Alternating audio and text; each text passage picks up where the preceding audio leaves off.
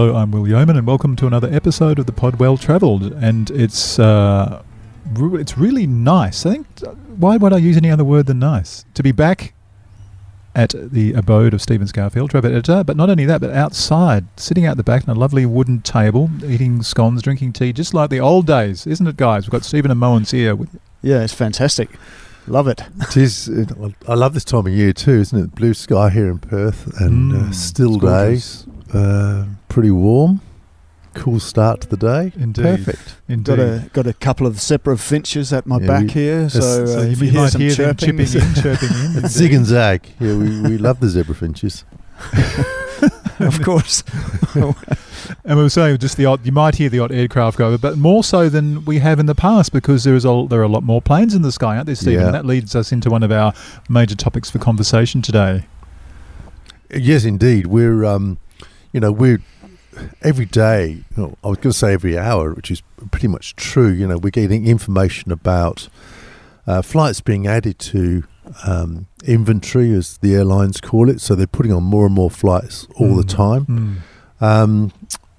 Actually, you, Will, and I met with Kirsty Lucas, who is the country manager for Australia for Scoot, which is an offshoot of Singapore Airlines, of course. That's the yellow planes, great livery, and Scoot's been such a success story. It really suits us here in Western Australia. I mean, if you call it a budget airline, I don't think that's quite fair. I mean, there are things, you buy meals and things on board, but the actual planes, the configuration and the space on board is fantastic. A very good premium economy product and so on. So we've flown a lot with Scoot, and we met with Kirsty, who was here. Kirsty's actually from here. She started her career in tourism with Rottnest Fast Ferries, and was here for quite a long time. She moved to Sydney with 2 Feet and a Heartbeat, the sort of walk touring company. But now, as I say, she's country manager for Scoot. Something I hadn't realised when we met with her is that Scoot flew right through the pandemic. I knew that of Singapore Airlines. But Scoot flew all the way through, flying freight and some repatriation passengers, of course, because that gives a much faster startup, which is the story for both these airlines. So rather than having all the planes parked in the desert somewhere and having to get them out, crewed up and everything else, you've got a kind of rolling start. So Scoot now are on daily flights between Perth and Singapore, and they will increase to 9 a week from early May. So we're seeing that step up. I think Singapore Airlines are still on about 17 flights a week. Jetstar Asia flight, there's one now. Jetstar Asia are flying Perth, Singapore as well. So there's a lot of seats between Perth and Singapore.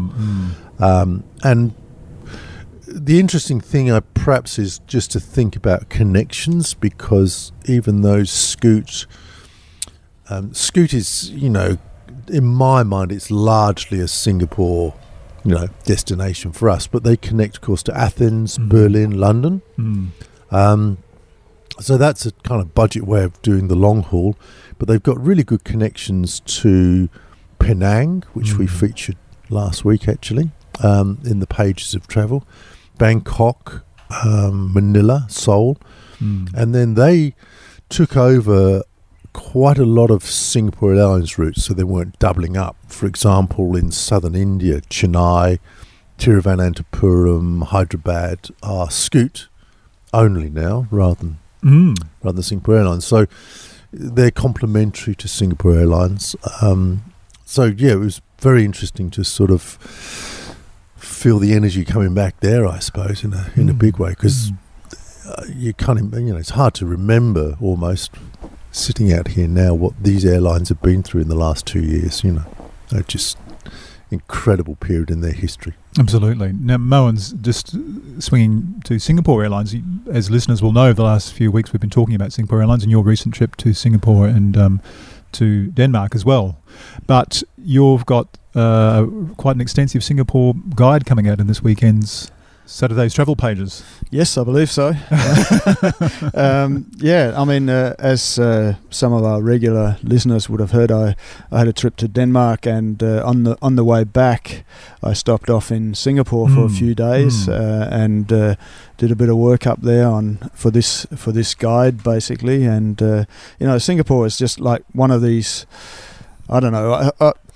It's an easy place to travel to for us West Australians because it's only a short 5-hour flight up there, but it's also such a good introduction to Asia because you get all the sights and the sounds of and Asia. It's so multicultural. I mean, there are four official languages from memory, and it's just exactly it's a wonderful mix. Yeah, and it's just so comfortable, familiar in so many ways. I mean, they have all the mod cons, of course, and very high standards as far as hygiene and food and all that sort of stuff. General safety too. Yeah, it's very safety clean as well. and safe to be in the streets, isn't it? So anyone who I mean, there wouldn't be many here in Western Australia that hasn't travelled to Southeast Asia, but if you haven't been before, I mean, Singapore is the ideal first introduction to Asia, I think. I think you're right. And I must say that the way you've tackled that guide, the way you started off by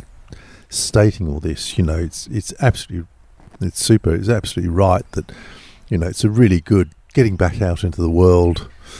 It's a kind of good thing to focus on, good place to focus on. Yeah, I mean, I think Singapore. For those who don't know, I mean, the centre of Singapore is a bit like Perth, really, on steroids. I'd have to say, but just modern and clean and efficient, blah blah blah. It's probably got slightly better shopping. Let's be fair. Better shopping. Yeah. You mentioned the multiculturalism, Will. I was interested in the Singapore Formula One. They get 10 religious leaders to come out and bless the track. Oh, I didn't know that. That's one incredible. of whom is a Zoroastrian. There you go. So he doesn't get much broader than that. No, you're absolutely right. That's an aside. Sorry, yeah, but as just further on that, so the centre of Singapore is sort of very new and modern, but a 10-minute sort of journey on the MRT or a short taxi ride, and you're in Chinatown or Little India or Arab Street or something like that, and then you start to sort of get the real flavours of Asia, the old shop houses and all those kind of things, So there's a lot to be had there, to be seen, and even I discovered, thanks to you, Stephen, pointed out to me that perhaps I should do a little bit on cycling in Singapore as well, because I did notice when I was up there that they'd really sort of embraced cycling since last time I was there. There's people on bikes everywhere, and they have this fantastic interconnecting bike network that links local parks and these sustainability gardens and all kinds of lovely areas there. So there's plenty of opportunities to get out and about as well safely if you want to get out on an e-scooter or a bike. It's a terrific place to do. I did experience that, or some of that, several years ago now. I went up there and did this is the RAC chopper coming over the top here. Bringing more muffins. It's all happening. Emergency. Yeah. More fresh muffins required. Because we're right by the beach here, we should explain. So we get a bit of we do get a bit of action up and down the coast. Yeah. It's a pity we're not close enough to hear the crashing of the waves on the shore. That would have been on a quiet night. You are. There you go. I'll take your word for it. A bit more global warming. Right. Okay. I went up there and did a triathlon many years ago, and part of that was out along the park that stretches from the city, basically in Marina Bay, out to Changi, and that whole strip of land out there is basically recreational space, and it's quite a long way. It's maybe 20-30 kilometres out to Changi Airport from Marina Bay. So there's lots of green areas that people may not sort of associate it. I mean, people know about Gardens by the Bay and that sort of stuff. But there's loads of gardens. Yeah, you're absolutely right. I mean, there's some little islands off the northeast coast of Singapore Island itself, reclaimed islands, which are, nature reserves. There's vertical farms you can visit. There's all sorts of other things that we'll get to over the next few months, actually. Yeah. No, it's a really sort of, there's a lot to that Singapore as a destination, because it's not just staying in a flash hotel like I did get to do as well, and it's all very nice. But I mean, there's lots of different options and different things to see and experience while you're there. And not to mention the fabulous museums and art galleries and other historical sort of those tours you can do. Just really, you could, well, and it's a hackneyed phrase, something for everyone, but Singapore sort of encapsulates that, doesn't it? Yeah, it is. And I say particularly for us at the moment when there is the appetite just to kind of shake our wings a bit. It's the same, basically pretty much the same flight time as Sydney, but it gives us, as Mogens has said, that international flavour, but with surety, I think. I think we were talking about, like, for people, first timers, I think you could say that for some of the listeners, perhaps they're older children and who under normal circumstances would have been backpacking, but the parents might be thinking, not too sure at this point in time. Singapore would be a good option if it's your first sort of international. Yeah, it is, and I think you're absolutely right, Will. And there is that group, that part of the audience listening that will relate to that. And I think also there's another idea re-emerging, which many years ago Singapore Airlines was sort of driving, which is a double destination. Okay. Our colleague Penny Thomas is sort of pretty much off soon to go to Singapore and Bali. And that's an interesting it doesn't have to be Singapore and Bali. It could be Singapore and Penang. But as you say, double two destinations, so you feel that you're getting out having a pretty big trip, but you're still sort of close to home. Yeah, relatively close, relatively safe. Well, you are safe, actually. Yeah. Yes. So, there's a very good connection with Scoot to Penang, for example. So you're pretty well straight through. So, it's so easy to get into Singapore. You could have a few days in Singapore, you go to Penang or vice versa, and have a double destination. It's a really nice trip. 8 days. Yeah, and relatively inexpensive as well. Yeah, relatively inexpensive, quite short, variety. We like contrast in our travel. And be back home, nice and easy. Yeah, so I think reminded me of Penang. That's also a lovely place, isn't it? It is. Yeah, we're pretty happy actually, because those who follow us in print and online will see Marco Ferrarizi's name starting to appear, and he's sort of starting to write some stories for us, and he lives in Penang. So we've got a local.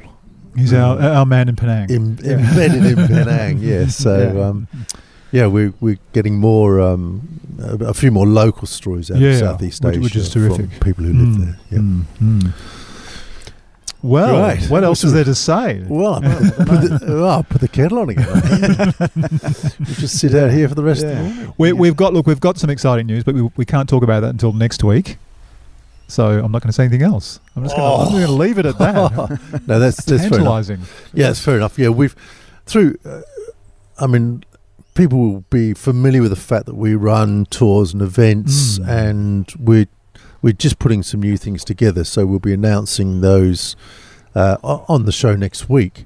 But also just to say that those that subscribe to eTravel, so you just go to westtravelclub.com.au, click to register. We ask for your first name, your second name, and your email address, because we always launch these things first, events and tours first in eTravel on a Wednesday.